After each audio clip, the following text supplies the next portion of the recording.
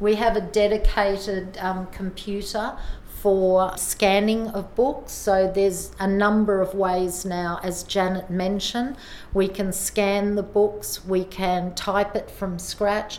We're building very good relationships with some publishers, so they're starting to give us the files, and with the Marrakesh Treaty, that's making that more fluid and more accessible, and that's what I'd be seeing. We're building some relationships directly with authors, so they are getting their books to us in a file. That saves you so much time, doesn't it? It certainly does. File. We still have to do conversions and everything. It's certainly helping, and we've got an arrangement with an American company now where we can access some books, not a huge amount, but some books through America that's actually in the BRF file, so in the and so then we convert that into the embossable files instead of the other way around. So we're really looking at how we can get the resources into our library and out to our clients faster and more efficiently. It's going to run out of space.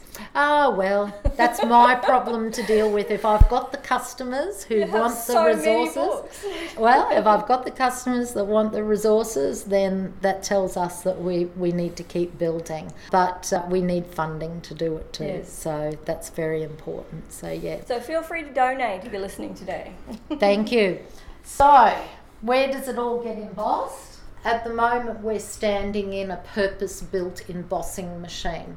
I won't turn an embosser on because we'll need earplugs. Really? They are very loud. They're very, very loud, and we have about 10 embossers. And even if you've got 2 or 3 going, we really need a purpose-built room because it is loud.